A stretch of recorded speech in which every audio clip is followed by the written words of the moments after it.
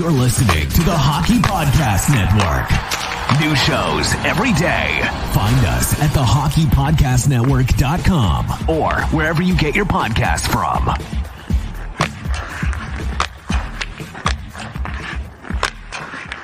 Hello, everyone. Welcome back to a brand new episode of the Sens Hour podcast. We're kicking off Season 3, Episode 1 with an NHL preview show. We're looking at all 32 teams. We're going to be joined by one of my favorite people on the network and one of my favorite Twitter people in general. I'm going to see if I can actually say his name for the first time ever live. We got Neil Villapiano joining us from the Devil State. Joining us today to talk some NHL hockey. He's wearing his Devils jersey. I'm wearing my son, so you know what teams we're rooting for. I think I finally got your name right. You did it. You did it. I'm so proud of you, Shane. I'm going to get emotional because you finally did it. I finally did it. Yes. Let's go. So we have a full slate of hockey talk today and entering the NHL season that starts on Tuesday with a 2-game slate. 2 games. Kind of surprising that it's only 2 games, but we'll talk about that as we go on. Are both games? I'm trying to remember. Are both games on ESPN? I think so. Yeah. I feel like what they should have done, this is my personal opinion, what they should have done is have 1 game on ESPN and 1 game on TNT just to kind of show the hockey fans like, oh, this is what's going to look like on ESPN. This is what it's going to look like on TNT. Isn't TNT only like weekends or like when, is it like the rivalry nights? That's the yeah, only time TNT's getting it. They're doing what Versus used to do back in the day, like many years ago. It's like they take like the big time games. Like the rivalry week and stuff. When NBC was doing like Wednesday night rivalries or something like that's basically what TNT is doing, which is fine. But I kind of want to see more of TNT. Like I'm really curious with TNT how they're going to produce it this year. Yeah, it's going to be interesting. But guys, here's the episode breakdown before we get started.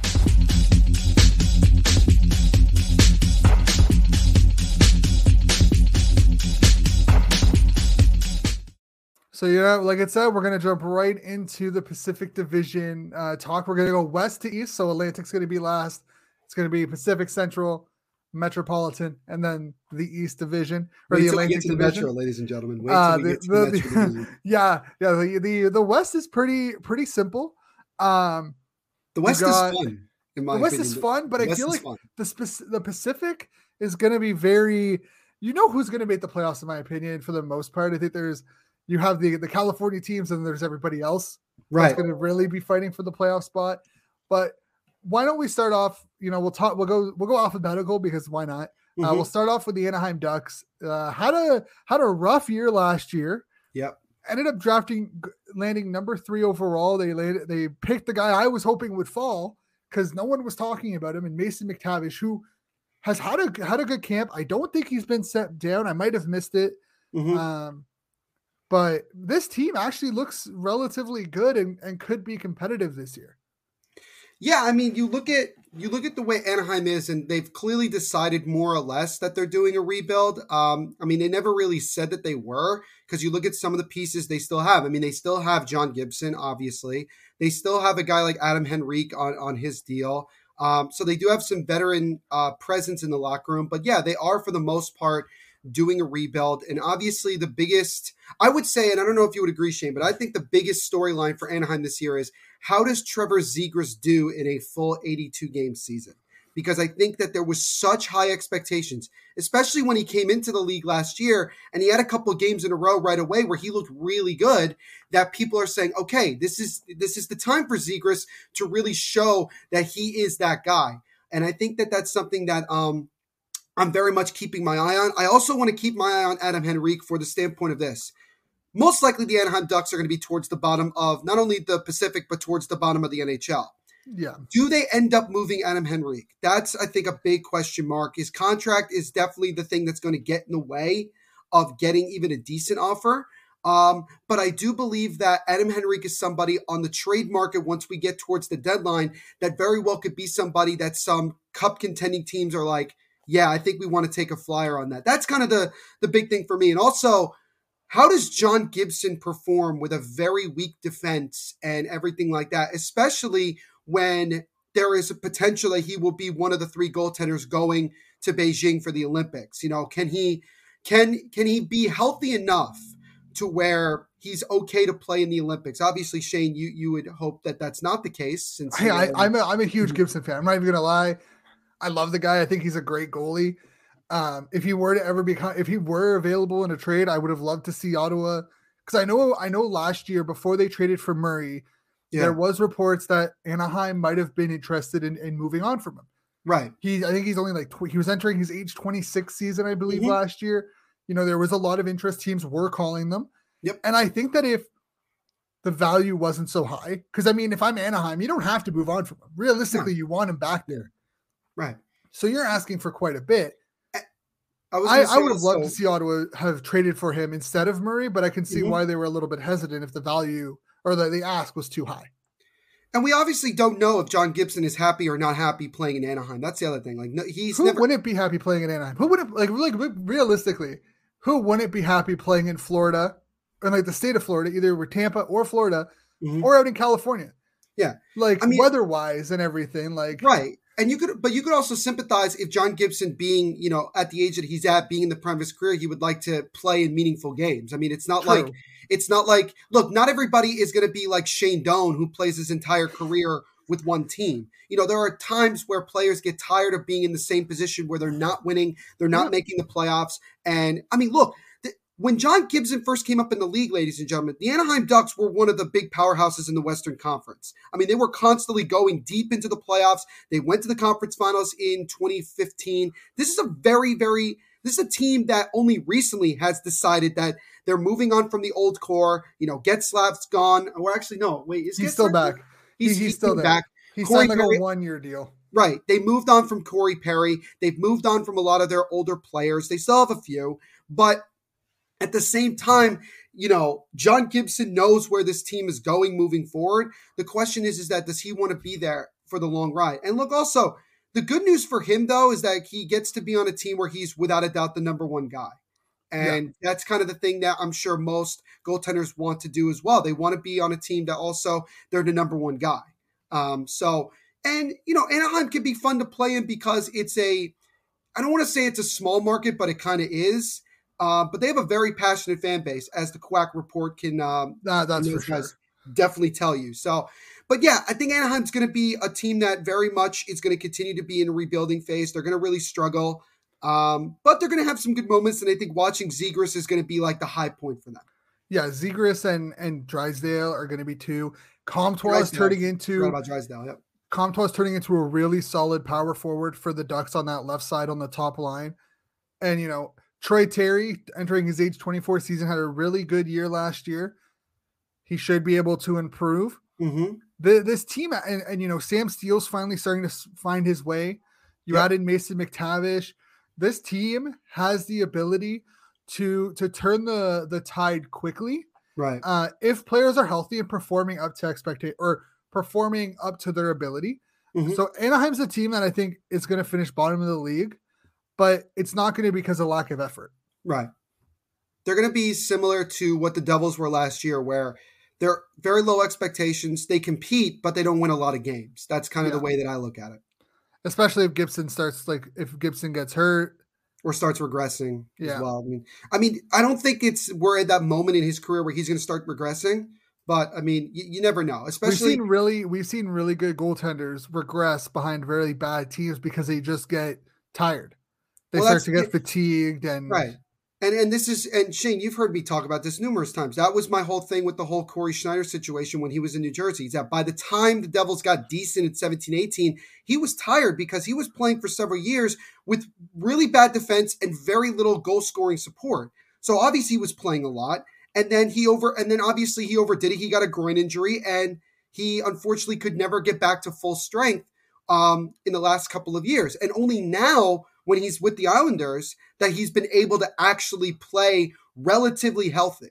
Yeah. So you can't overwork your goaltender. You have to have a solid 1-2 punch. That's the way that we are now in the league. And you got to hope that John Gibson doesn't have to carry 3/4 of the load because he might overdo it. That's for sure. So moving on from Anaheim, because Anaheim could be talked about for hours because they have multiple things going on. We got the Calgary Flames. Disappointing year last year. They finished 5th in the North Division, I think like less than 10 points out of a playoff spot. They bring in former New Jersey Devil, Blake Coleman, who I'm excited about.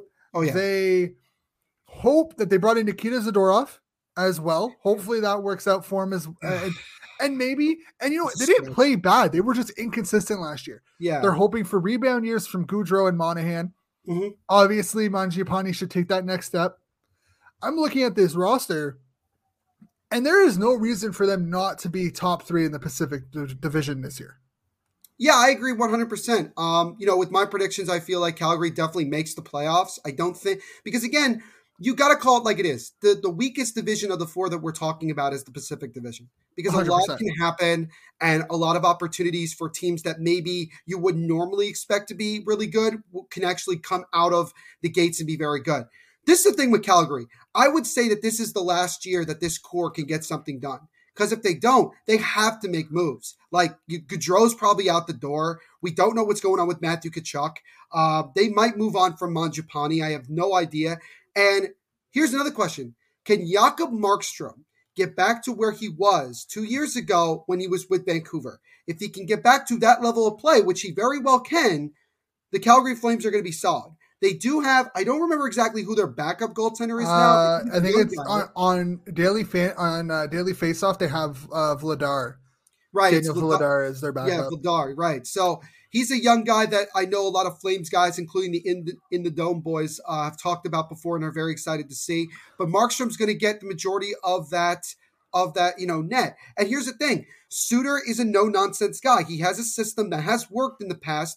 But the question is his system outdated with the way the NHL is played now? I don't know. You can't really knock on him last year because he came in the middle of the season and then tried to figure it out. And to be honest, when he first came in, the Flames played a lot better. They seemed to figure it out. They, especially down the stretch there. Yeah, they dug themselves too deep of a hole in the North Division last year for them to get back into a playoff contention. But the way that they finished the season, they finished on a very big high note. So the way that I look at it from that perspective is simply that, okay, this is that year where everybody's got to be 100% and they have to get going. And the thing that I love about Blake Coleman is this. He earned that 6-year contract, okay? This is not like, to me personally, the contract that Barclay Goodrow got was ridiculous, in my opinion, that he got from the Rangers. That contract that Calgary gave Blake Coleman is totally acceptable because he's that type of player. He can play top 6 minutes. He's going to be your top penalty killer. He's going to be a guy that can also do damage on the power play. I know because I personally saw him for several years. I love Coleman. New Jersey.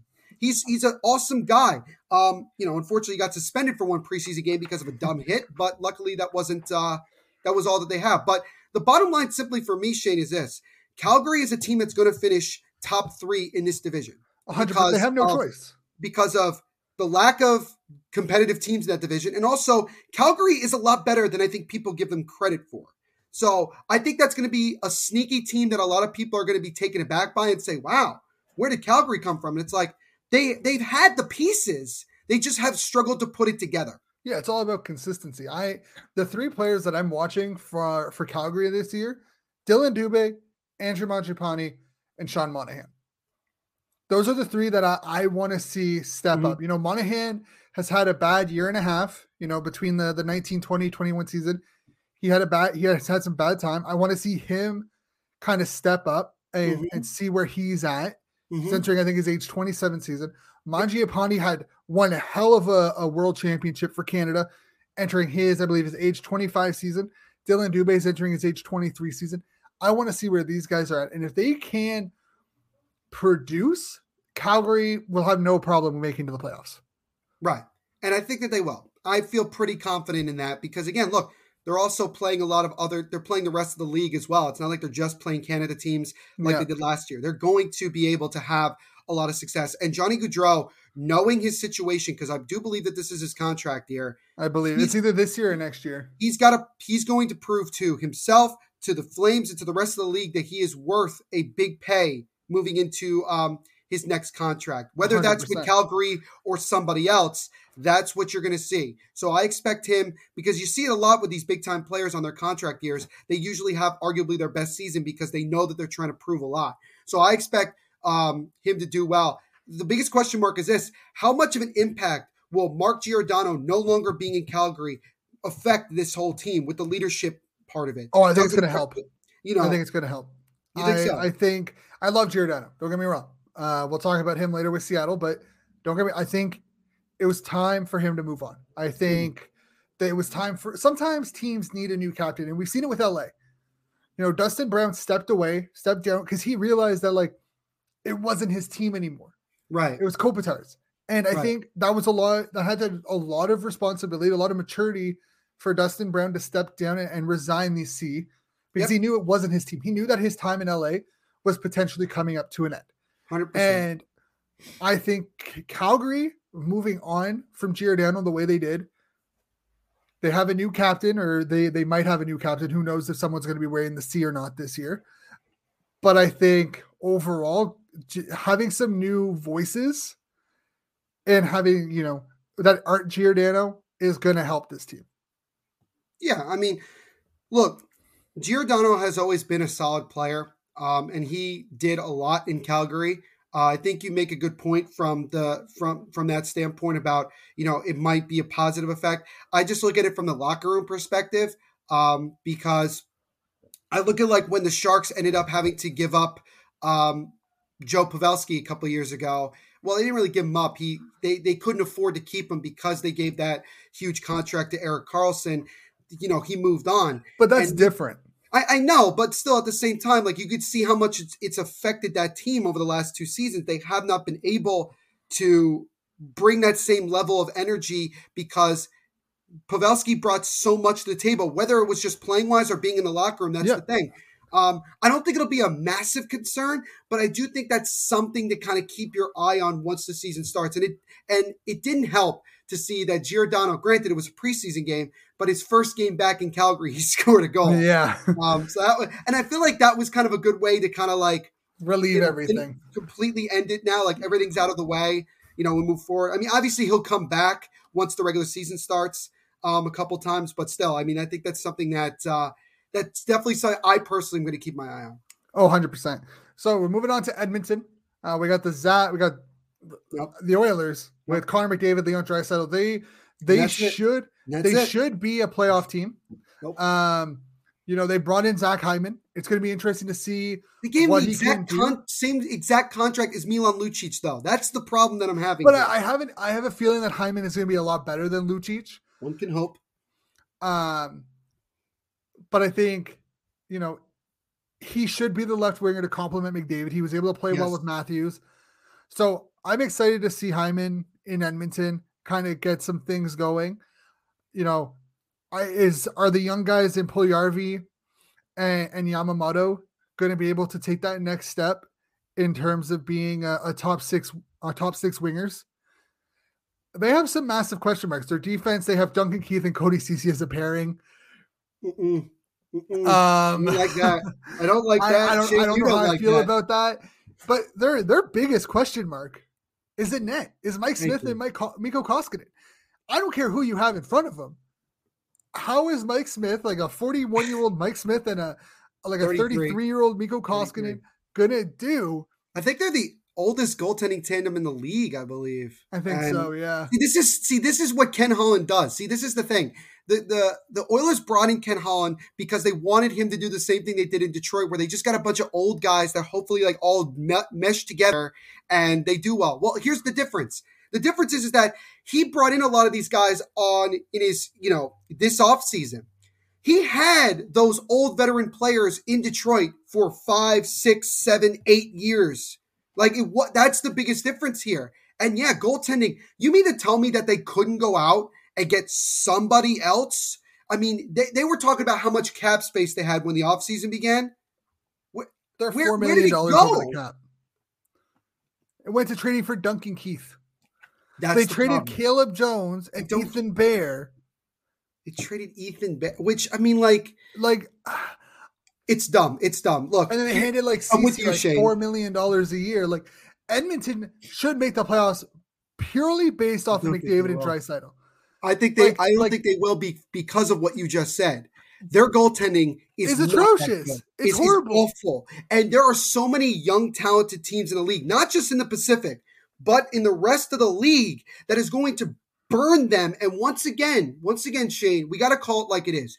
This team will live and die with McDavid and Draisaitl. I know Hyman's there now, but that team is going to be forced to be carried by those two guys. Yeah, and it's unfortunate. Like Nugent Hopkins is going to do his part. Like he's going to be a solid guy for them.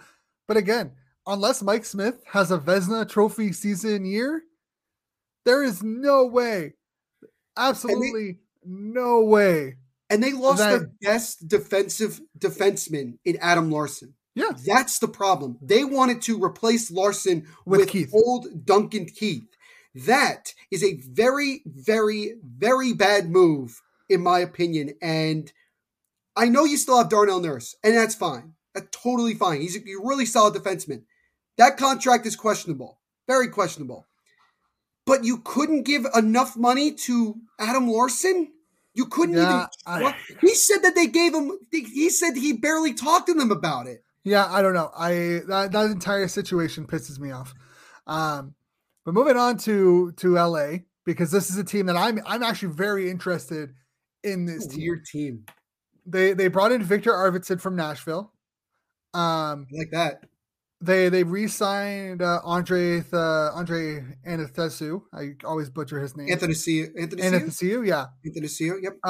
Mikey Anderson on defense is expected to take the next step. They have Alexander Edler in. But their big one. Philip Deneau. Yeah, Philip Deneau. Yeah. They have some very interesting pieces, but I'm disappointed that Byfield is hurt. He's out for at least a month. But Gabriel Velarde and Arthur Kaliev starting the season with them, those are the two big pieces I'm interested in, especially Velarde, because I remember like 2 years ago, people were worried that he wasn't even going to be able to play a game because of a back injury. Right. So to see those two guys on the potential opening day roster, you add in having, Cal Peterson and Jonathan Quick, who's probably one of the more underrated tandems in the league. I don't think LA does well this year, but I think they do better than people expect them to be. They're the best of the three California teams. This to me, they're the best of the three. You made a very good point, Shane. The goaltending tandem is very underrated. Correct me if I'm wrong. I believe Cal Peterson is American. I believe, if my memory is correct. Is he American? Who? Cal Peterson. I think so. I could have sworn, because I could have sworn I thought I saw him play in World Juniors 1 year or something. I think he is American. Yeah. He could be that third. Honestly, he could, if he has a solid, beginning to this season and plays well, he could be somebody that Team USA could look at as maybe like that third goaltender, because I think that's definitely a question mark. Did you find something? He was drafted by Buffalo. Right. Well, did he just leave, or did he get traded? I think he might have actually just. I think he just left. I don't think he ever played. I don't think he ever signed. I think he got. I'm not sure if he was traded from Buffalo, or. I didn't realize he was drafted by Buffalo, because hey, that would have solved so many problems. And we'll talk about Buffalo's goaltending situation in a little bit later on. But later on, right? Yeah. But I like Cal Peterson. I honestly think Jonathan Quick. Look, he's not the same goaltender he was 6 years ago. Okay, we all know this, but he could still be pretty solid. He's a solid backup, right? And you know what? Honestly, even though the contract is ridiculous, I still think Drew Doughty can be pretty productive even at his age. And you still got Kopitar. He could still do a whole lot. Dustin Brown, I think, is still there. I want to say, yeah, he's still there. So they still have some pieces from obviously the Cup team, but obviously they have very low expectations because they do want a lot of their young guys to start developing like they did, when they first built this team a decade ago to try to eventually become Cup contenders. But yeah, I do believe that not only do I think LA is the best of the three California teams, this is a team that very well could be one of the tougher teams to play against in the NHL, a team that could be very gritty, a team that could be certainly physical, and definitely give a lot of teams fits. With the way that they play the game. So I think they're definitely an interesting thing. And obviously not seeing Byfield, at least for a month, is definitely disappointing. But I definitely am very intrigued to see how LA performs, particularly on the back end.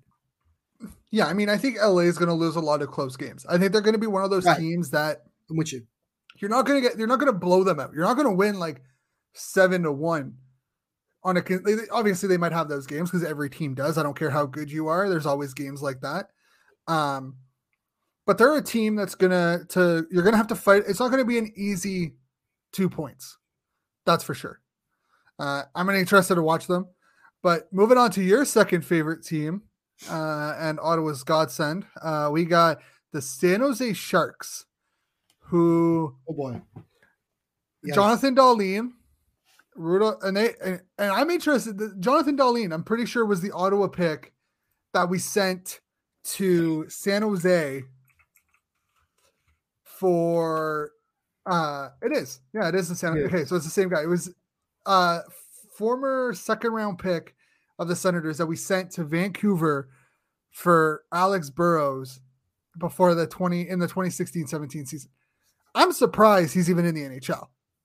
But apparently, according to Daily Faceoff, they have him as the left winger one behind, and then you have William Eklund and then Rudolph Balcers on that left side. I don't know how I feel about this team. I look at it and I just a lot of question marks. More question marks than answers, really. That goaltending duo, Aiden Hill and James Reimer, just it concerns me. It does. It should, because this is not James Reimer of 2016. This is not. And Aiden Hill, I mean, how well did he actually do in Arizona? Not great. Look, you got to call it like it is. The Sharks have to accept that they are definitely going to blow this up. They have to. But they can't, because their contracts are so bad that the only way the Sharks can really move forward is that they would have to buy out a lot of these guys. That's the reality of it. Like the Burns contract, Vlasic, Erik Karlsson, Logan Couture. I feel like Couture's movable. I feel like if you were in any of those four, Couture's the most movable in my opinion. The three guys that are of the main players that are the most movable are Couture, Timo Meier, and Tomas Hertl. And Tomas Hertl, we know, already has 1 foot out the door. So Hertl to Vegas. That's a matter. Oh Jesus! That would be, Sharks fans would not forgive Tom Wilson for Doug Wilson for doing that. I mean, really, they would not. Hertl to Vegas. Yes, yeah, you'd love that, wouldn't you? You know what? How about? I mean, I wouldn't. The Vegas boys would, though. What if San Jose just decided to continue to be best friends with Ottawa and just traded Hertl to Ottawa? I mean, I'd be okay with it. I mean, I would accept Hertl. I'll trade. How about this? I would trade you Hertl. I would trade Hertl for Goodbranson. Well, Goodbranson's in Calgary, so that's not gonna. Oh, right, he moved on to. Yeah, I would give you like. I don't even know who I would give up for Hertl. See, that's the thing. Because they have a lot of good assets. So you can't. I would just wait till he hits free agency and then sign him. Well, that's the thing. I think most teams are going to do that, unless it's one of those things where, like, when Pajot got traded from Ottawa to the Islanders and they immediately signed him to a deal, I think that a lot of teams are going to wait on that because he's going to be one of the more looked at free agents when next season rolls around. But obviously, the big black cloud that's surrounding this franchise is what's going to happen with Evander Kane. The funniest thing, I saw a Athletic article that was literally titled like something along the lines of the Sharks team is all about positive vibes, especially because Evander Kane is not here. Like that was kind of like, I saw that. That was kind of the thing where it's like Evander Kane is not allowed. It's just basically not allowed to be with this team. Like even if he's like not convicted at all, because so far he's one for one in proving that he's innocent. It just, to me, it's just you have to buy him out at this point. Yeah, right. It's just too much. I think the Sharks just got to do it, and it's hilarious because he's arguably their best player right now, considering how he played last year. That's the crazy thing. Now, is some other team going to take a flyer on him? I think probably, because they'll look at it from the on ice production and say that. But hey, if Tony DeAngelo can get a job, yes. And realistically, if Evander Kane is proven innocent in all accusations, if everything comes back as like, no, these were accusations, they weren't true, you kind of have. He did nothing wrong by law, by legality. He did nothing. Well, he does have. We did confirm he does have a gambling problem. This has been confirmed, and he admitted it as well. Yeah, but I mean, realistically, you have players that have alcohol problems. Like, what's worse? As long as he's not betting.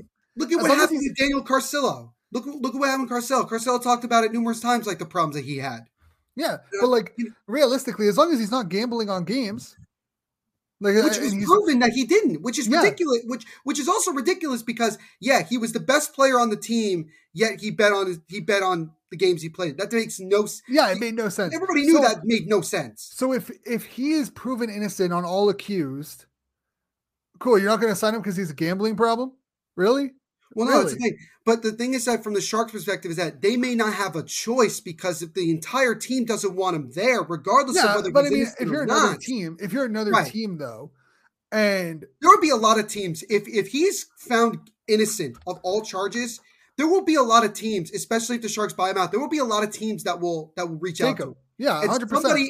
And some of these franchises are going to be like, well, we also want to put you in a program to kind of help you. He'll have to go through the player assistance program. Right. Guarantee it. Of course. And I think some team would be willing to do that. I do believe that. And I think 100%. To me personally, he has to go to a small market. I think that would be better for him. Whatever that small market might be, I think it would be better for him. My biggest interest is Mario Ferraro. I love what I saw from him last year. I'm really excited to see what his next steps are, but I'm super excited for that. Obviously, William Eklund, I'm excited to see what he can do. I know a lot of Ottawa fans wanted him. It's early for him to make it into the NHL. I mean, like that. I feel. But then again, you don't have a lot of depth on the left side anyway. Yeah, so it is what it is. Baptism by fire, I guess. And then also, look, the Sharks are going to finish probably second to last in this division. I mean, this is not a good team at all. I mean, unless these main core guys can turn back the clock to like even just 2019. I mean, that's possible, but. No, this is going to be a long year for the Sharks. Oh, 100%. Moving on to the Seattle Kraken entering their first season. I have them making the playoffs. So do I have them slotting in hot in the division because of their goaltending. I think Philip Grubauer I think it's crazy that Drager is getting $3.5 million for a year for 3 years, and he's played like 38 career NHL games. I really think that is ridiculous. I remember that, like, when they signed him to that contract, you initially were like, I lost my shit. Yeah, you were like, why are they doing this? Like, why are you signing him to $3.5 million when he's played 38 career games? I don't think Seattle knew. You're saying I don't think Seattle knew that Grubauer was going to be available. I really don't. I think that they looked at that and they said, all right, we're going to go with Drieger, and then we'll probably have like a young guy. But once you're probably going to look at Drieger and DeCourt as your goaltending tandem. And once they saw that that Grubauer was available, they said, "Well, we have a lot of cap space. Let's just do it. May as well take it. May as well take a shot." If he says no, he says no, right? Like, what's the worst thing that can happen? And look, does Grubauer go to a less talented team than where he was in Colorado? Yes, but I feel like personally, this is that opportunity for Grubauer to show that he's actually one of the better goaltenders in the league because he went from Washington, a team that was loaded and obviously won the cup, to Colorado, who had a tremendous defense. He wasn't part of that cup run, was he? Well, no, he was the backup. He started, if you remember, he started the playoffs as the starter. Right. And then Holtby came in afterwards. Yeah. He goes to Colorado. He helps them make the playoffs a couple times, and he looks really, really good.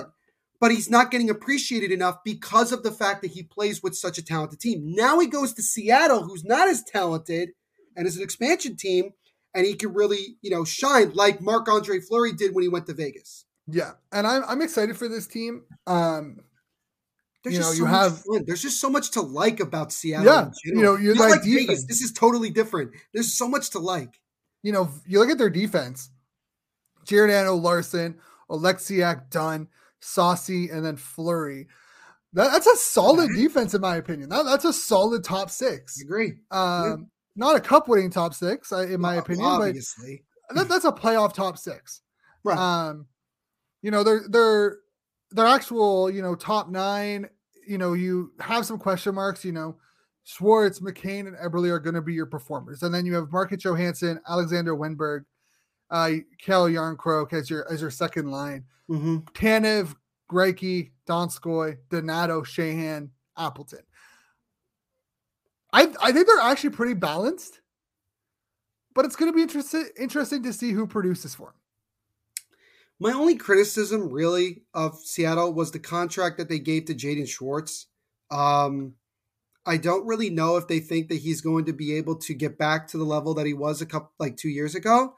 But I mean, he may be able to produce more because he'll be on the top 6, because he's obviously going to be one of the main focal points of this team. I mean, it may work out. But yeah, when I look at Seattle as a whole, this is a team that definitely can make the playoffs, and it's primarily due to the fact that, again, this division is so weak that they could just be one of those teams that wins a couple games here and there and kind of is able to be competitive. I mean, granted, it's preseason. We obviously understand this, but, I mean, they look pretty good. Some of their guys look pretty good. Also, like, getting Donato on that professional contract, he really proved himself this preseason. Like, he really proved himself to be, like, a really solid contributor for the Seattle team. And I think there's going to be so much backing with the Kraken, from the fans' perspective, that Seattle's going to get off to a really good start. Not in the same level that Vegas did, even though it's still possible, but I think that they're going to have a really successful, first year, and they're really going to do a lot of damage. Like, they're really going to do a lot of things that are going to be fun to watch. Yeah, I agree. They're going to be an interesting team to watch. I think they make the playoffs, but not a lot to talk about, really. Like, their team is very quiet right now. It's going to be interesting to see how the season goes. Moving over to the Vancouver Canucks. Man, this team crapped the bed 10 ways to Sunday last year. Obviously, using Elias Pettersson did not help. But overall, that team was just hot garbage last year. Nothing. And then obviously COVID for 2 weeks killed them. Yeah, nothing seemed to go well with them. They brought in Connor Garland and Oliver Ekholm-Larsson. I love that trade. I think it was a little bit of an overpayment with that first overall going back to Arizona. But and you're also adding, Larson for 6 years, and I think Arizona came out with the win. Mm-hmm. But if Larson can get back to what he was 2-3 years ago, you're putting Hughes in a better situation to succeed because he's not the guy on that defense anymore. Mm-hmm. You're putting Garland beside a Pettersson and Besser. Right. Overall, I think this team is going to fight for the playoffs. But again, it comes down to goaltending, and is Thatcher Demko and Yaroslav Halak a tandem that can bring this team to a playoffs? And do they have the depth to withstand losing, Elias Pettersson or, Bo Horvat? And is Niels Hoglander going to take that next step? There's so many question marks on this team, especially in the bottom 6, where I don't know. I'm not sure. I think they have 1, 2, 3. They have 6, 8. They have 9 guys, according to Daily Faceoff, back from last year. Yeah.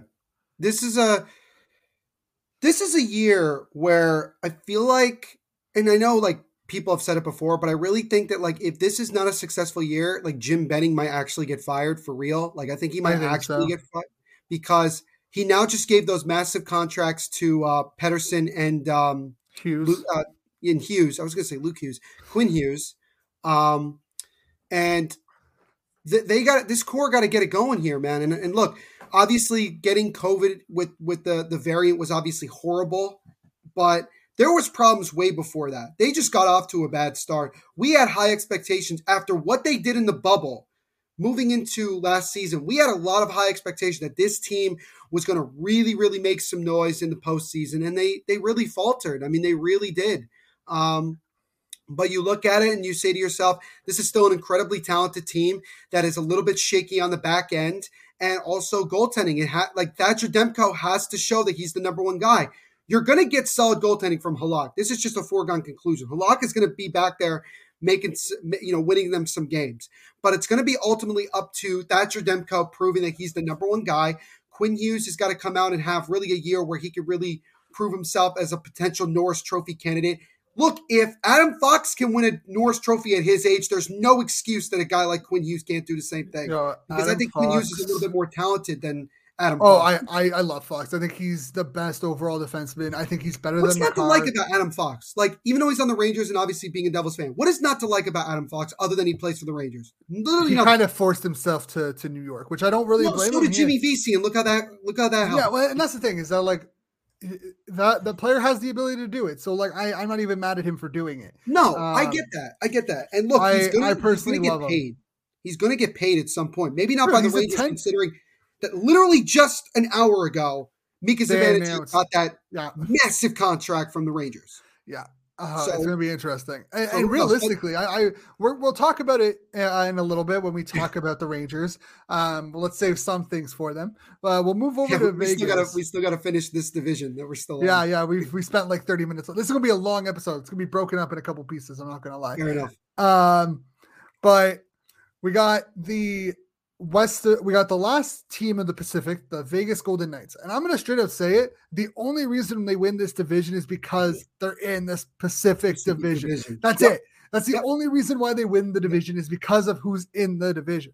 Yeah. I honestly think that this team is going to be blown up in the next 2 years. If they cannot Next year. It's got to be next year. If they don't make it to the Cup final this year or next season, you're looking at it like, okay, what happens with Pacioretty? What happens with Stone? What happens with Marchessault, Carlson, Smith, Stevenson? Right.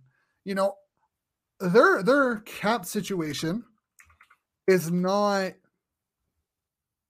good. I'll just say that. Like it's not the best. Like they're $5 million. Their projected cap hit rate is at $86.624 million right now. They have Riley Smith and Chandler and Matthias Janmark as free agents this offseason. But you have a bunch of RFAs. You have Brady McNabb, who, if he has a solid year, could see a raise above his $2.5 million that he's getting. Oh yeah, 100%, 100%. I look at it here. Here's the thing with Vegas. This is the big thing, and I saw this actually. I think I saw it on Instagram, and it really kind of threw me off because I don't know where this source came from, but apparently the Golden Knights president George McPhee intended for Marc-Andre Fleury to find out that he was traded on Twitter as punishment for his agent trying to, quote, sabotage by telling teams Fleury might retire. So now we're starting to get more information that Fleury he's a piece of shit. I know, that's the thing. The Golden Knights, I'm sorry, they have been given every opportunity in the book from the time that they became a team to be good, to win a cup and everything. And what have they done? They've kicked away opportunity after opportunity. Yeah, okay. They weren't as good as the Washington Capitals in 2018. The Capitals were on a mission to win the cup. Ovi was on a mission to win the cup. Nobody was stopping that. And I feel bad for Fleury because Fleury played really well that series. Fleury was great. But then you go to 2019, you had a 3-1 lead on San Jose, and you had a 3-0 lead in Game 7, and you lost. You choked it. You just choked it away. You go to the bubble and you lose to freaking Dallas after almost to Vancouver. Like, let's be honest. Very next year. They almost lost to Vancouver before they lost to Dallas. Did they not have to go to 7 games with Vancouver? They did. They had to go to 7 games after being down 3-2. People forget Vancouver was up 3-2 in that series. Yeah, Demko looked fantastic. And then last year, you're playing the Montreal Canadiens. You have so much going for you, and you still lose. And you don't even go 7 on either of those series. Would they go 5? Yeah, I think they lost 6. 5. They lost 4-2 to Dallas, and then 4-1 to Montreal. They went out with a whimper, and they had so much talent, and they just came out beating Colorado. Like, how do you beat Colorado and then lose to Montreal? Because they completely took, like everybody else did except Tampa, they took Montreal for granted and said, dude, come on, they're not this good. To be fair, I don't think anyone was beating Tampa. I don't care who you have. I don't think anyone was beating Tampa. Look, we were all hoping for it. I think as an underdog fan, you're all hoping that maybe because also we want to see Canada win a cup at some point. Yeah, but not Montreal.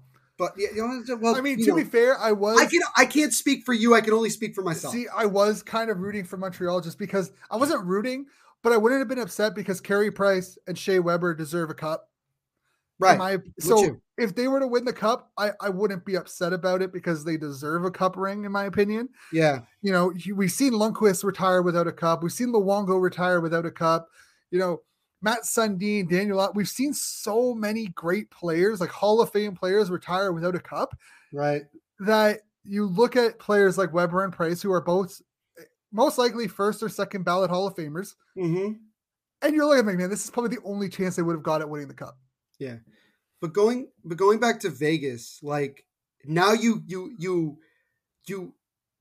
treated a superstar goaltender the worst way that one could. Like absolute crap. I've never seen a franchise just Pittsburgh. complete, and it's not just Fleury too.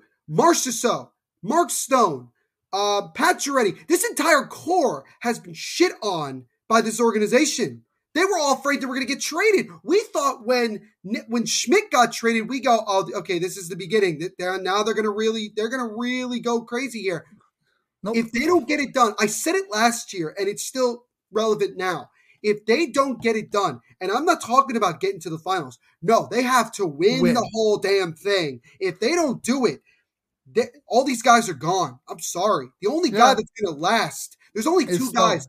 It's going to be, you got Pietrangelo, he's stuck there. Yeah, Pietrangelo and Stone are the only two non-movable deals. And you know that people are going to be banging the doors for Shea Theodore. You know damn well they're going to be 100%. What's Shea, because I've said it before, Shea Theodore, Norris Trophy candidate, in my opinion, when he's healthy. We don't know what his situation is, but when he's healthy, this guy's one of the best defensemen in the game. I'm just pointing that out. But you have every opportunity in the book this year. This is a year where you can legitimately run the table. And they're not going to. If you don't, which I'm with you, then this has been a failure from the start, and you got to blow it up. And you're talking about trying to get Jack Eichel. Well, here's how you do it. Stop. If you really want Jack Eichel, if you really want to be crazy, you got to give up Peyton Krebs. You have to. Yeah, you have to. Because Buffalo's not gonna take anything less than at least Peyton Krebs is the only reason that Eichel is not in Vegas right now. Is the only reason. Well, like, to be fair, they were trying to get when they were trying to get Karlsson out of Ottawa, they wanted Cody Glass. They wanted Cody Glass or Suzuki. And what happened? No, they wanted Cody Glass, and they're like, no, we'll give you Suzuki or Brandstrom. Where are those two guys now? None of them.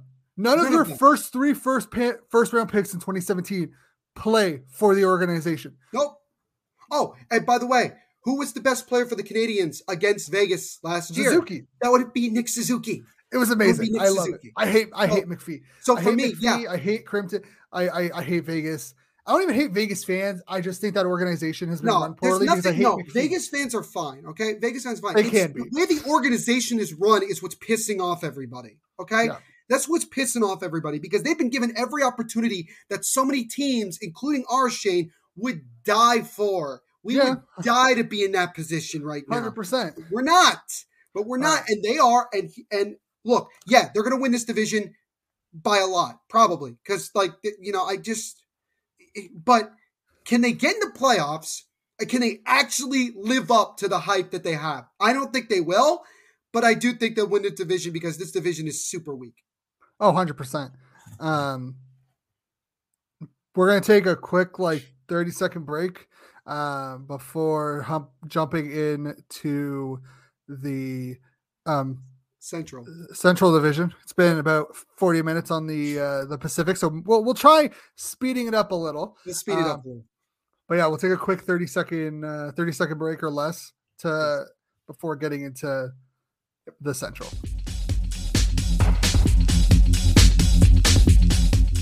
Another week of the NFL season means another shot to win big at DraftKings Sportsbook, an official sports betting partner of the NFL. New customers can bet just $1 on any NFL game and win $100 in free bets if either team scores a point. The last 0-0 tie in the NFL was 1943. I'd say this is a no-brainer. And don't worry if sportsbooks aren't available in your state or province yet, DraftKings won't leave you empty-handed. Everyone can play for huge cash prizes all season long with DraftKings Daily Fantasy Sports. DraftKings is giving all new customers a free shot at $1 million in total prizes with their first deposit. Download Download the DraftKings Sportsbook app now. Use promo code THPN. Throw down $1 on any NFL game and win $100 in free bets if either team scores a point. That's promo code THPN this week at DraftKings Sportsbook, an official sports betting partner of the NFL. Must be 21 years of age or older. New Jersey, Indianapolis, Pennsylvania only. New customers only. 5-minute deposit and 1-minute wager required. One per customer. Restrictions apply. See DraftKings.com/sportsbooks for details. Got a gambling problem? Call 1-800-GAMBLER.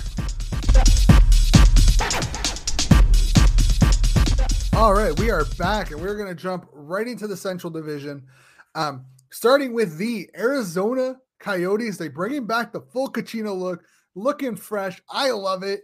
And now they're in a new division. They're in a new division. They're in the Central since Seattle has taken their spot in the Pacific. Man, this team looks horrible, though.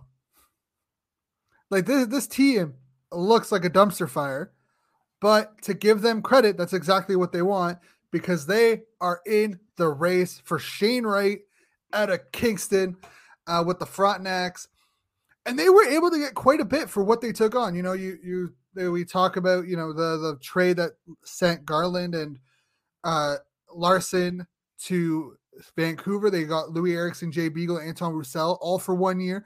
But they got the 9th overall pick and was able to grab Dylan Guenther out of the Edmonton Oil Kings. Dude, what a pick at number 9. I love I was Dylan so mad. Guenther. I was so mad. Shane, you and I talked about this. This is why last year's draft was so like, everybody's like, what? How did he fall this far? Well, it's obvious. Nobody could scout anybody.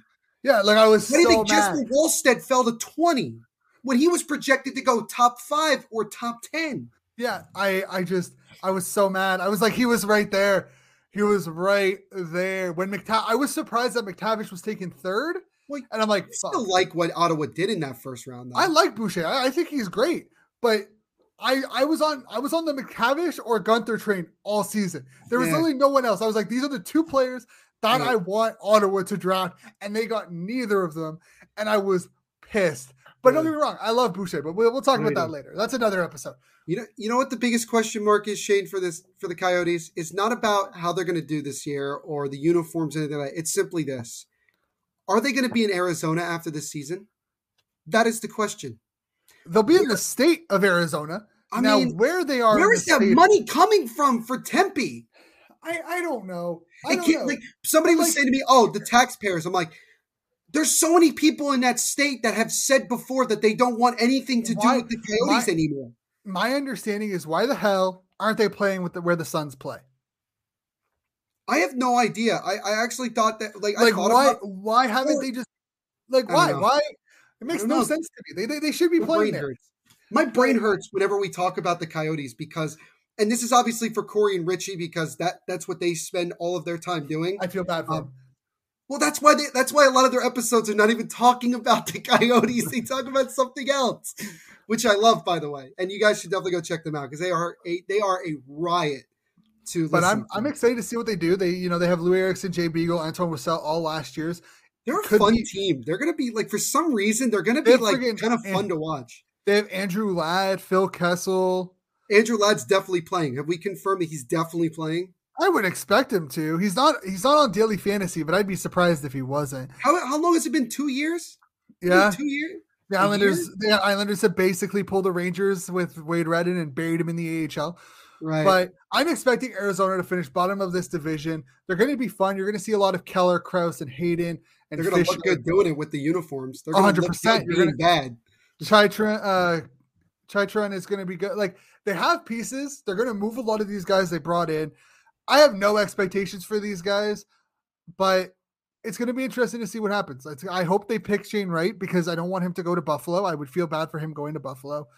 Man, I'm excited to watch those uniforms.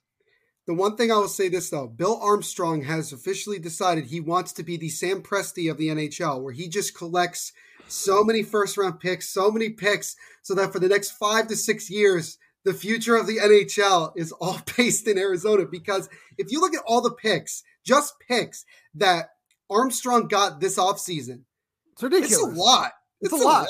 They got a first-round pick for Ekman Larson and Garland. That was a hell of a move by Bill Armstrong. Yeah. And they got a pretty decent return for Christian Dvorak as well. Yeah, they got a first and a third. they got to thank, there are two teams that now have to thank Carolina for doing what they did. You got Montreal, who was able to have enough cap space to get Christian Dvorak, and Arizona, who gets a first and a second. Yeah, like it's ridiculous. That Wait, being was said, that first round pick? Did they give that? it's the best. It's the best of either Montreal or Carolina. It's the best of either Montreal's or Carolina's. Okay. If they both end up top 10, it's the worst of the two. Oh, that's awful. Which I hope doesn't happen. I don't think it. But I think we all want deep down for Arizona to be good at some point. I think we all just kind of hope 100%. like It's going to be like in 3 years when Matthews 2012 though. Like we really had a cup final. Do you know how bad it would have been for the NHL if it was New Jersey versus Arizona? That would have been fantastic. That was a fun team that Arizona had too that year. But moving on from Arizona, because there's really not much to talk about it. We got the Chicago Blackhawks listed, being held down the foot by Marc-Andre Fleury. You got Alex DeBrincat, Patty Kane, Jonathan Toews is back. Yes, he's back for the year. You think he makes the Olympic team? No, I don't think so. I mean, I feel like he's going to be on the roster, like the initial roster, but I don't think he's going to be one of the guys who ends up going. Unless there's an injury. I mean, I personally would like to see him there, but same. We also got to see how he comes. Remember, he didn't play all last year, so we got to see how he performs. Yeah, we got to see how he performs. From what I heard from Chicago people, it sounds like in the preseason, Toews looked good. Yeah, like he looked like my surprise though is that according to Daily Faceoff, they have Tyler Johnson centering that top line between DeBrincat and Kane. Toews is with Kubalik and Kurashev, and then Doc is between Hagel and Godet. Now that's a big question mark right there. Kirby Doc, who has been dealing with a bunch of injuries. How many games did he play last year? Like 5? Yeah. 6? Something like that. I took him in the last round of fantasy. Just at a hunch. Hey, if he has a good year, if he can stay healthy, it's going to be a good year.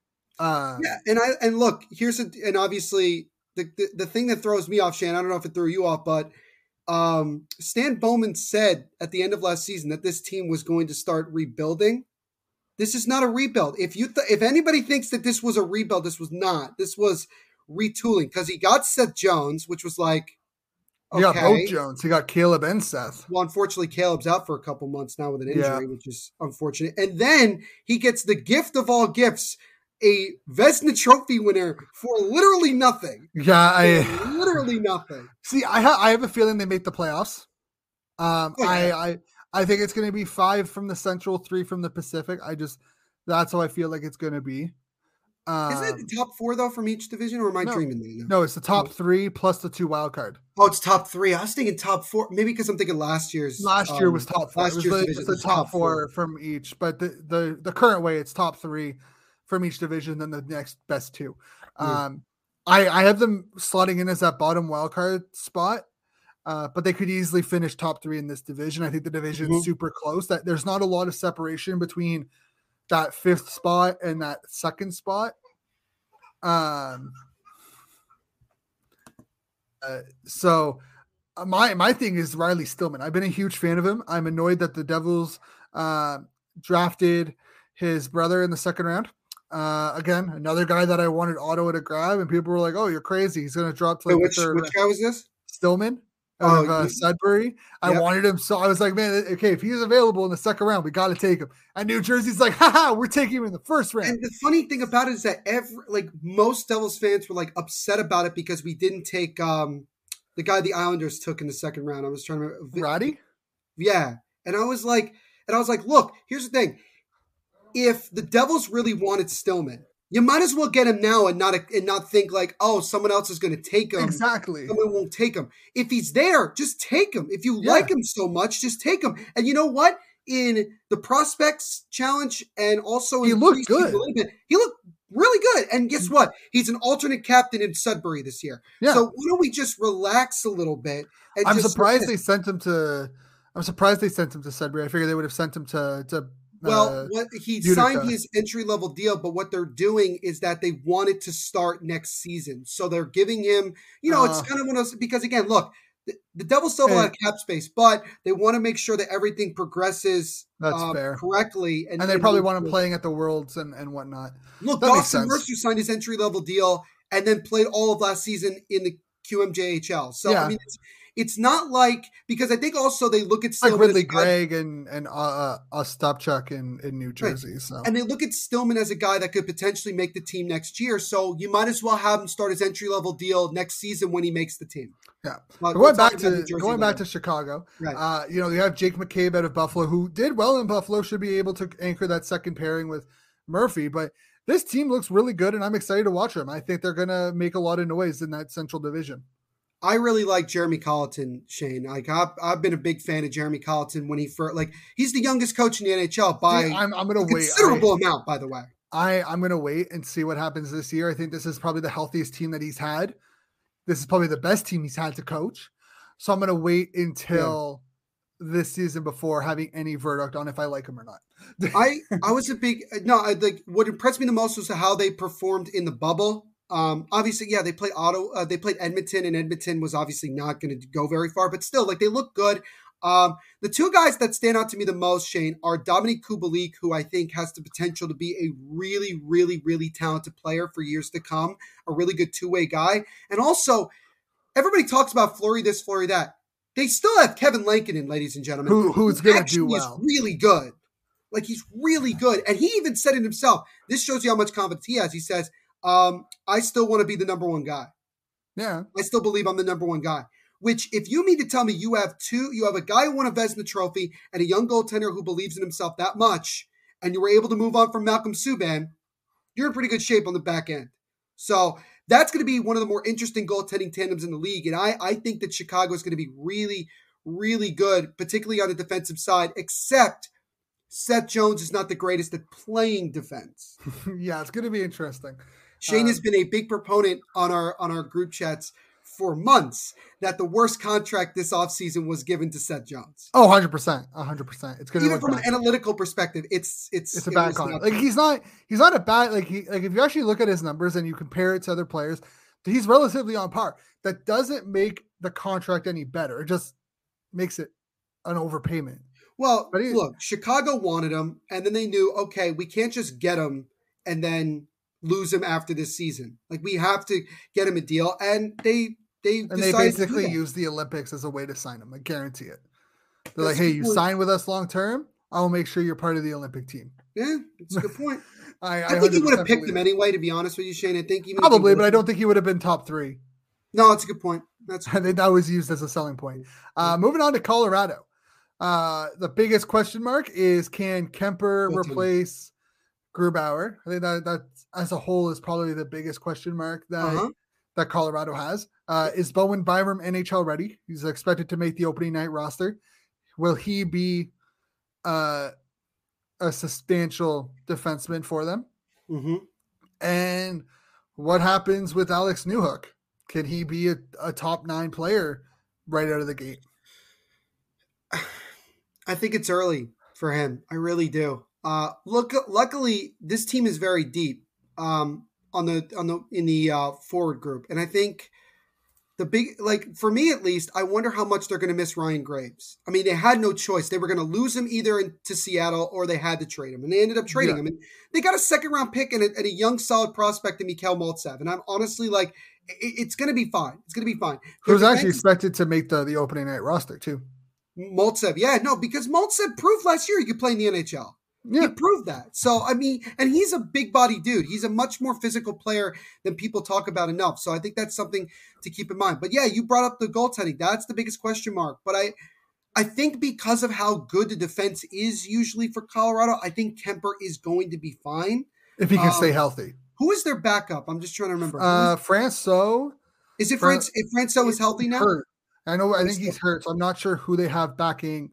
Do they have they traded for the guy from Buffalo, the young guy who has a very long last name. That was what I remember. If you remember that, they traded a second-round pick or something for him. I don't remember his name.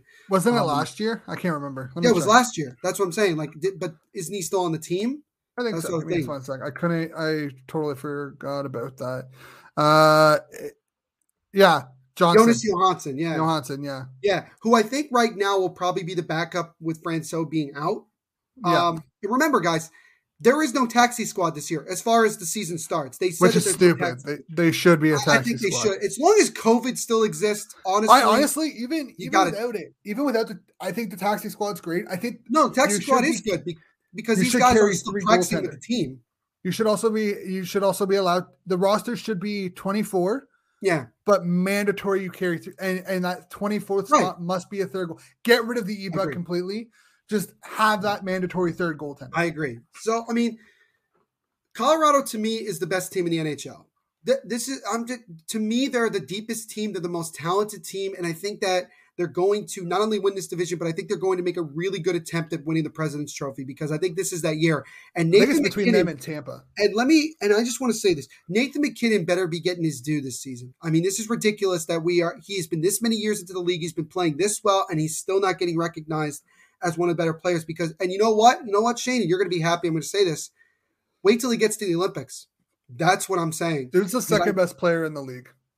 I mean, to me, if once he gets to the Olympics, he's going to prove himself on the international stage that he is an awesome player. He's the second best player in the league behind McDavid. And if he were to hit the open market, if he were to hit the open market, you are paying this man $12 million easily. No one would blink an eye. Dude's had in the last I think nobody's going to judge it. He was on pace for 100 points every year for the last 4 years. Yeah. Even this year, he was on pace for 100 points. You are paying for a top end quality player, which you can make an argument. There's only maybe 1, 2, or 3 players max ahead of him. 100%. You are paying minimum $11.5 million. And you look at it. What McKinnon has proven as well is that you don't have to be a star right away into the NHL to become a star. Remember. His first 2 or 3 years, he was okay, but he wasn't. 3 years were trash. Right. He was really struggling his first 3 years. And then look at the last couple of years. He's developed into a superstar in this league. Yeah, he's turned from a kid to a man. I think people forget that he was 18 when he came into the league. So can we all agree that not every first overall pick has to be the second coming of Jesus Christ? 100%. You know what I'm saying? I've been trying to say this about Nico Hischier and also Jack Hughes that, look, they still are very young and they still can develop into star players. Hischier looks like a friggin' gem. What are you talking? I watch Hischier play. Well, it's because Shane, you understand this. It's because of the fact, look who got picked 3 and 4 in that year. Elias Pettersson and Miro Heiskanen. That is why people No, it was Makar that was 4, wasn't it? Oh, actually, you might be right. It was Makar that was 4. There's 3 there. Makar, Heiskanen, Pettersson, and Heiskanen. Yeah. All of those guys, or Heiskanen and then Pettersson, I think it was. There was some, because I think Colorado dropped to 4th. They picked Makar. Right. Pettersson, I think, was 5th or something. All of that. So that's why because those guys got going much sooner than Nico did. But you know what? Nico can still become that talented player. So, guys, if you have a young, talented player that is taking longer than you would have liked to develop, don't immediately just assume he's a bust. Understand that some guys they take a little bit longer to get going. And Nathan MacKinnon is the prime example of that. Yeah, I mean, Nico Hischier was 1st, Patrick was 2nd, Heiskanen was 3rd, Makar was 4th, and then Pettersson was 5th. But then you look at who else was picked. Then you have Cody Glass at 6th that Vegas just completely destroyed. Elias Anderson, who's his own worst enemy for the longest time. Casey Middlestat, that up until 2 years ago was looking like a complete bust. Michael Rasmussen, Owen Tippett, Velarde, Netcash, most of these guys, very few of them have seen consistent playing time across the board. And it's I think that people have this idea if you're picked 1st overall, you can jump into the NHL right away. It doesn't work like that. MacKinnon has shown that you need expecting an 18-year-old to come into the NHL and dominate. You're not McDavid. You're not Matthews. Very few first-round picks can come into the NHL right away and just dominate consistently from day one. Right. But yeah, all in all, just talk about Colorado, going back to Colorado. Yeah, I mean, other than Tampa, they're the best team in the NHL. 100%. Moving on to Dallas, and this team looks like a gong show. This team looks like absolute garbage. Yeah. You have Tudobin and Holpe, according to Daily Faceoff. Even though I feel like Ottinger should be in there. Yep. You brought in Ryan Sutter. Mm-hmm. Klingberg and Heiskanen are going to be solid, but realistically, I look at this team and I'm like, damn, like you're not going to win many games. You're going to be competitive. Yeah. But I don't see this team taking that step to make the playoffs in this Central Division. Yeah, I mean, I don't have a whole lot to say about Dallas because Dallas is kind of just there. Like you said, they're going to be a competitive team. They still have, Tyler Seguin, who's coming back from injury. They have Joe Pavelski, who was arguably your best player last year, and that was a tremendous move by Dallas to go get him. Defense is going to be solid. Goaltending is the biggest question mark, and it's like if you don't have a good offensive line in the NFL, if you don't have a good goaltending, you're not going to win a whole lot of games. You're going to lose a lot of games, and you're going to put yourself in a very, very difficult position. So I think overall, Dallas is going to be a team that's going to win some games here and there, but I can't see them being a top 3, top 4, top 5 team, to be honest with you. It's just kind of hard to say. Agreed. It's going to be interesting to see. But moving on from Dallas, because neither of us really have much to say outside of the, I feel bad for Stars fans. It's going to be a long season for you guys. The Nashville Predators. Minnesota Wild is next in line. Minnesota Wild. Yep. Minnesota Wild. Marco Rossi, their top pick from a year ago, heading to Iowa, which makes sense considering he hasn't played hockey in 18 months. He's coming off a serious injury, where people were sure if he was even going to play hockey again, because how COVID impacted people him. weren't sure he was gonna live, let alone play hockey. So COVID really derailed his development. So he's starting in Iowa, which I'm not surprised with. It's great for him. You get his reps, you get back into it. He'll be called up by the end of the year. And by the end of the year, I mean, by the end of 2021, I would not be surprised if he's called up within the next, the first 2 months of the season.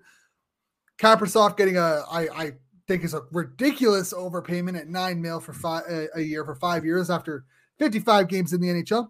Ridiculous. Well, they panicked. I mean, look, they took the bait that Kaprizov's agent said, KHL.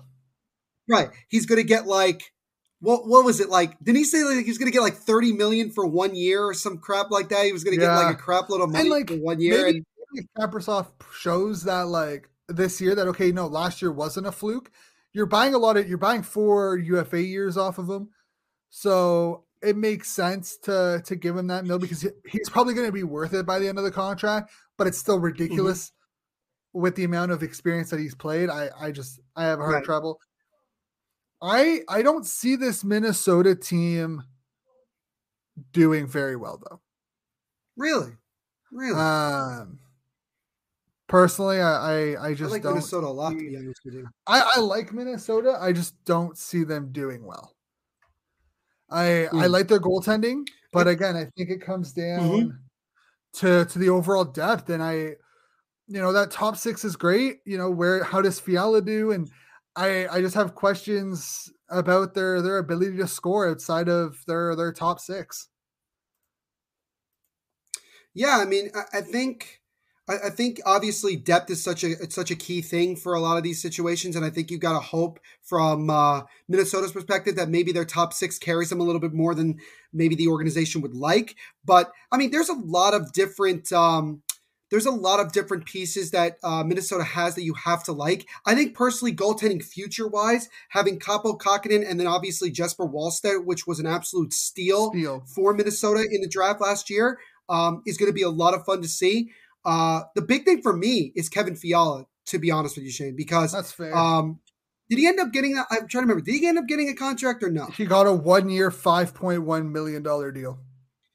I believe that Kevin Fiala is going to have another really good year, and he's going to basically put pressure on Minnesota, whether it's during the season or at the end of the year, to look. I once again proved that I can play at this high level. You need to pay me, and I think that's basically what that situation is. The other thing is this: They were able to move on from Parise and Suter. Is that kind of like, do they take off the shackles? Are they fine? Is Minnesota finally set free where they don't have to worry about that, and like they can take that next step with the core that they have? Who knows? Probably. But the one guy, Shane, that you got to keep your eye on is one of the most underrated players in our game today, Eriksson Ek. Very underrated player. I'm excited to see his next steps. I think he's going to be very well for us or for Minnesota, and I'm interested. I have Minnesota making the playoffs. I just don't think it's going to be easy for them to make the playoffs. I think they are going to win a lot. You're not going to see this team blowing people out. They're not going to win games, and you're going to watch them be like they're the best team on they're the better of the two teams. They're going to win games 2-1, 3-2. If you want to beat Minnesota, like they can't get into a shootout with you. They're not going to win games 5-4, 6-5. They're going to win the 3-2, 2-1 games. And they're going to win a lot of them. But those are the games I would expect to see from Minnesota this year. 100%. But moving on from Minnesota, we got the Nashville Predators, the team with the ugliest jerseys in the league. They have some players that really need to step up. Ryan Johansson and Matt Duchene being two of them. They lost Ryan Ellis. They went to Philly, which I think was great for Philly. Yep. They got brought in back Philip Myers. They have Dante Fabro, who's expected to take the next step. Cody Glass and Philip Tomasino expected to be paired together on that third line with Nick Cousins. I'm excited to see how that turns out. I would have liked to see them with Tolvanen instead on that third line. I think those three would have meshed well. But, man, Nashville, first year without Pekka Rinne. You have Yuri Saros and David Riddick as your goaltending tandem. I have them missing the playoffs because I don't see Duchene and Johansson living up to those contracts. I just don't see it. There's one bit that you left out that is very hard for me to talk about, and that is the man behind the bench. I have experience with the man behind the bench. I forgot about him. We don't even mention his name in Devil's lore. He is he who shall not be named. For all you Harry Potter fans out there, he's not that good of a coach. I don't know why people think that he's better than what he actually is. He's a defensive-minded coach that is going to hold back a lot of the offense that this team actually has. And agreed. I'm not, they made the playoffs in the bubble. Whoopie-doo. But they lost to Arizona. And that didn't surprise me at all that they lost to Arizona. I mean, you got to call it like it is. Nashville is an okay team with a hell of a fan base. That atmosphere in Nashville is phenomenal. Absolutely phenomenal. But when you look at the team itself, I do not like what I see from Nashville. I don't have them making the playoffs, and I don't have them really finishing that high either. Because quite frankly, their coach is going to hold them back. And Philip Forsberg, he better try to get the hell out of there because honestly, he's better off going somewhere else. Yeah. Nashville fans are in for a rough year. I'm not going to lie. I think it's going to be a really rough year. Moving on to St. Louis. I think they finished. That was a good reaction there, Shane. Move on to St. Louis and then just go. They're a team that should finish behind Colorado for second in the division. They bring in Brandon Saad. They bring in Buchnevich. Jake Neighbors has made a name for himself and should make the opening night roster. Their defense looks solid. Tarasenko's still there. Their goaltending should be solved. Binnington should have a good year. I just have so much faith in this team that I feel bad for Blues fans because if it's the biggest boomer bust of the entire league. Outside of Toronto, this is the biggest boom. They have the ability to either skyrocket and finish, top 5 in the league, finish behind Colorado, or they will just plummet. And I'm leaning more. Shane's not gonna like this. I'm leaning more towards they're gonna bust because their defense, losing Vince Dunn is going to hurt, is really going to hurt, honestly. They locked up Colton Parayko, which is great, but how many more years of that type of play does he have left? And honestly, Shane, I am not a fan of Jordan Binnington, because after what he did in the playoffs in 2019 and everything, you would have thought he would have gone off of that and continued to be good. In the bubble, he was so bad he got pulled for Jake Allen like twice. Yeah. And then last year he struggled a lot as well, and they missed Jake Allen. You know how many Blues fans I know that say, I really wish we did not trade Jake Allen? Yeah, because Jake Allen, before Binnington came along, was supposed to be that number one guy for so long. And they traded him, and now who is even their backup now? Husso. You really think you're going to win a lot of games with Husso if he's playing? That's why Binnington's going to play 3/4 of the games, ladies and gentlemen. Probably. And it's just this team has such a boomer bust on it. Yeah, and I'm hoping for they're a so boom. top six heavy though. But no, like they're top, like their forwards are good. It's just I just don't trust. Like I hope Binnington could just regain his form. He just needs to be half of what he was during that cup run. He has to stop looking nervous. That's the problem. Yeah, and it's just, this team hurts my head because they have the potential to do so well, and I feel for Blues fans that are going to watch this team and be like, man, there is so much potential. But yeah. We'll do a half season recap and see where they're at. But we'll move on. We're gonna do the Winnipeg Jets. We'll finish off the West. Winnipeg Jets finishing off this Central Division. I have them big Jets guy.